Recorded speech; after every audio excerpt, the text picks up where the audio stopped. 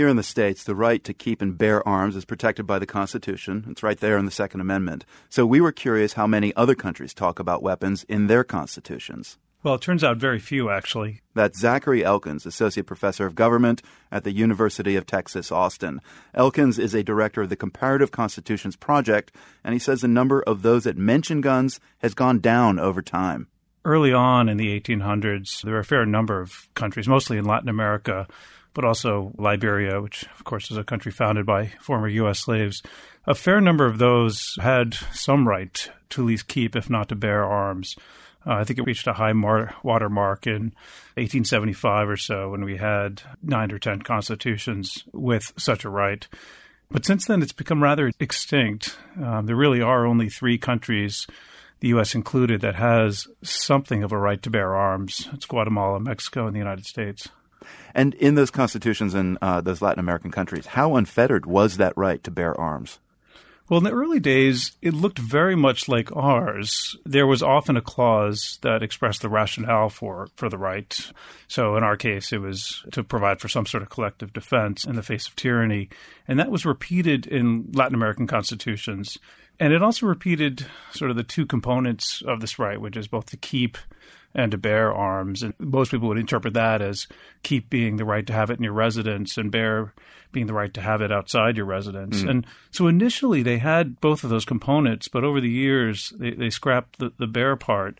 And for the most part, anything that was left in those constitutions of the 1900s had only referred to the right to keep arms in your residence. So is this kind of the trend over time? Nations that have had constitutional provisions on the right to bear arms rescinded them later? That's right. I mean, I think the original rationale for the right, which made sense for some Latin American countries in the 1800s, of course, inspired by the U.S., I mean, that rationale for some sort of collective defense against tyranny just doesn't make sense to a lot of people now. Of course, many people see it as a public health risk, but also there's a growing sense that they're more content with the state having a monopoly over guns and a monopoly over violence. So as a constitutional expert, can the Second Amendment be amended? I think there's a lot of room for consensus on the rewriting of the Second Amendment. First of all, I think it makes sense to do so. I mean, this was drafted 200 years ago, and I think if you sat James Madison down in a Boeing 787 with an iPhone and allowed him to FaceTime with Thomas Jefferson, he'd be a little disappointed that we haven't done better with what they've written. But I think there's a lot of... That's a great image, by the way.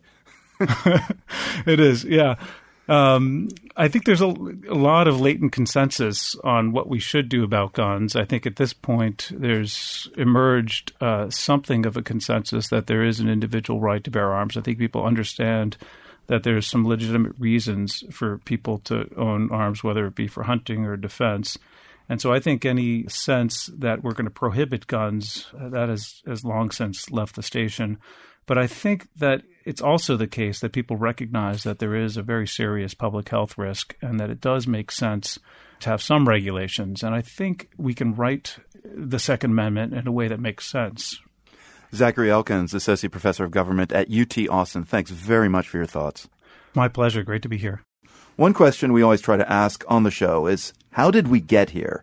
That's where our resident history guy, Chris Wolf, comes into the picture. So let's talk about how we got here with the Second Amendment. It states, very simply, Chris, that a well-regulated militia being necessary to the security of a free state, the right of the people to keep and bear arms shall not be infringed. Why was this language so important to the founders? Marco, the roots of the Second Amendment lie in English law, the revolutionary experience itself, and contemporary European political thought. In short, it's the idea that the people have a right to defend themselves against tyranny, and that if a government breaches that social contract with its people, the people have a right to overthrow that government. It's the argument that lies at the very heart of the Declaration of Independence, Marco. So it's almost like you can't have the ideology of the Declaration of Independence without the Second Amendment. So this kind of springs out of the Enlightenment. Can you describe the roots of that fear of tyranny in the 18th century? Well, it was a very real fear. You think about the mindset of the colonists. They had seen this in the case of France in the 1680s when disarmed French Protestants were forced to convert to Catholicism at the muzzle of the barrels of the guns of the king's dragoons. And in England itself, a pro-Catholic king, James II, attempted to disarm Protestants, again with an idea, probably false, that he was going to forcibly convert them to Catholicism. We never found out because he was overthrown in a revolution in England in 1688, which ended in their Bill of Rights being written in 1689, enshrining the right to bear arms as one of those liberties of freeborn English men. So if the founders here in America were trying to prevent tyranny, how did that work out in the long run? Well, obviously it seems admirable in theory, much more difficult to put into practice. For example, how do you decide who speaks for the people? And the United States itself was not happy when people tried it. They weren't happy when the Confederates tried it. They weren't happy when the Black Panthers talked about it in the 1960s. And they weren't happy when angry farmers in Pennsylvania tried it as early as the 1790s in the Whiskey Rebellion. Let me just ask you about English law. You mentioned that there was this provision in their Bill of Rights to keep and bear arms. Does that still exist? Well, in a word, no. England doesn't have a constitution. This was just a law, and Parliament is supreme and can rewrite any law and repeal any law. So with various acts that started as early as 1716, there were attempts to restrict the ownership of weapons and firearms in particular. So in that phrase in the Second Amendment, you've got the components of today's gun control debate. Gun control activists point to well-regulated, the NRA, and its followers point to shall not be infringed. When did the Second Amendment change to mean an individual's right to bear arms rather than this kind of more collective notion of owning guns? Well, it is both. In the 2008 Supreme Court decision, the District of Columbia versus Heller, the court finally defined it as meaning both. But if you look at the earliest legal commentaries, the individual's right to defend themselves and the individual's right to bear arms are there alongside this notion of collective defense against tyranny and external threats and even internal threats. So, in a sense, America today has to ask itself, does this theoretical need to defend against tyranny outweigh the apparent public health need of the need to reduce gun deaths?